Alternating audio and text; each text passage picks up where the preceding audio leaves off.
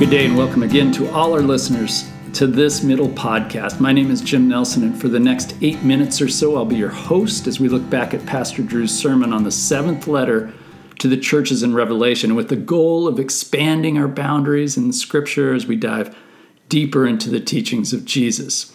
I'm hopeful you were able to listen earlier this week as we explored Jesus' use of the phrase, knock and the door will be opened, or some kind of combination of knocks and doors anyway. In Revelation chapter 3 on Wednesday, we used a previous teaching by Jesus found in the Sermon on the Mount, toward the end of the Sermon on the Mount, to look at the importance of our prayer life.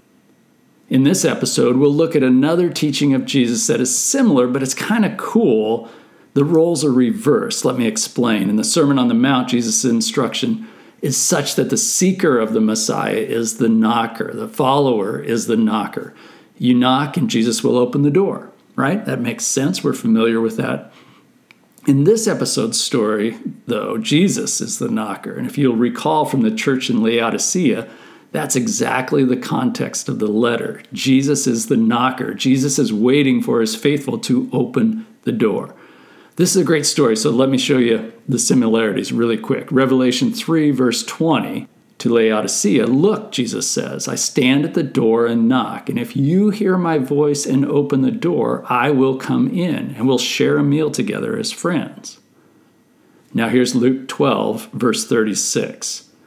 Then you will be ready to open the door and let him, and this is Jesus represented in the parable, then you will be ready to open the door and let him in the moment he arrives and knocks. In our last 2 episodes, we've talked about repentance and then prayer, both of them being critical to Christian character and development. And today we'll introduce another topic, our posture when it comes to time as followers of Christ. So please take a look at Luke chapter 12 sometime soon. I'll summarize it in the short time that we have together today. So in this chapter, Jesus is teaching his followers about stewardship. Stewardship, that's a good and fancy term that we generally don't hear about unless we are in church. But to steward something simply means to take good care of or to tend to. I'll give you an example that might give it some more context, I guess you could say, from the industry that I'm involved in, the travel industry. Now, cruise ships have staff positions called stewards, and many foreign airlines call their in-flight crew, we call them flight attendants, but many foreign carriers call them stewards. What's the job of a steward on a cruise ship or a commercial airplane? It's to take care of or to tend to the passengers and their needs. I'm hopeful that gives it a little bit more context. So if you read through all of Luke 12, we'll see Jesus teaches of the stewarding of the gospel, taking good care of the good news of Jesus. Next, he teaches about stewarding our money and possessions, and that's probably where we've heard it most often used in church. But the bottom line is not to be so preoccupied with accumulating things, but to use our possessions to meet the needs of our fellow humankind. And then lastly, and here's where I want to focus today, Jesus teaches his followers about stewarding the time that we have been given. Time. Specifically, the time we're given as we wait for the second coming of Christ. In other words, while we wait, how is this improving our character? So how do we become good people who wait?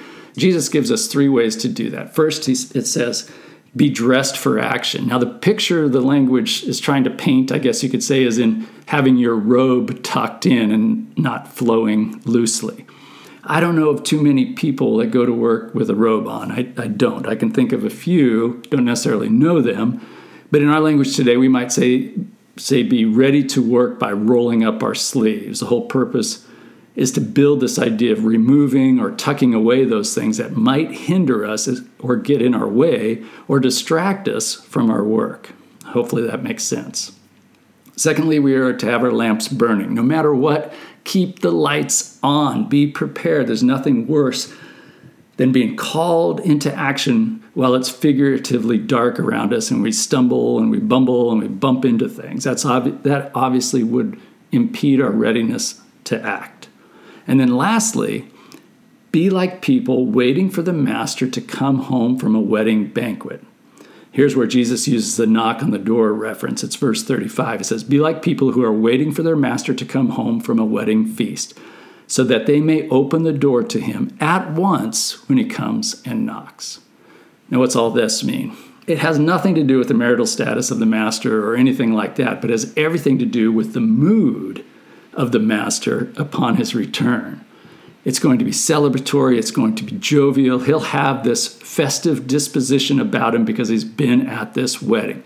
And it's important to know that weddings in ancient Israel were multiple days of ceremony, of dancing, of drinking and dining and just enjoying family and friends.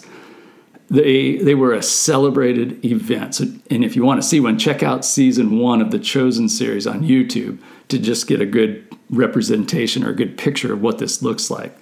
Bottom line, the good servant or the good waiter, as we're describing here, will be focused and prepared and eager to immediately open the door when the master returns.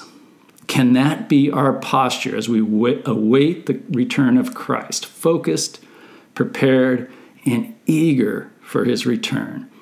That's the expectation Jesus would speak of to the church in Laodicea.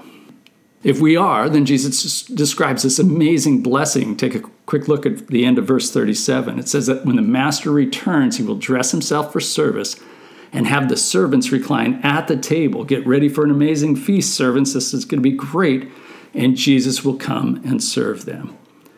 I like to talk about consistency in Scripture, and this is very consistent from what we know about Jesus already, what he came to do during his first arrival. In Mark 10:45, he says, "For even the Son of Man did not come to be served, but to serve, and to give his life as a ransom for many." And in Luke 22:27, he adds, "But I am among you as one who serves." Jesus displayed the importance of his servanthood as a human in his first coming. How blessed will his followers be when he returns again by displaying the same kind of humble character. Thank you for spending some time with us this week, and join us again next Wednesday and Friday for 2 more episodes of the 8-Minute Middle Podcast. Have a great weekend. Thank you for listening to the Middle Podcast today. If you liked our conversation, please let others know and where they can find us.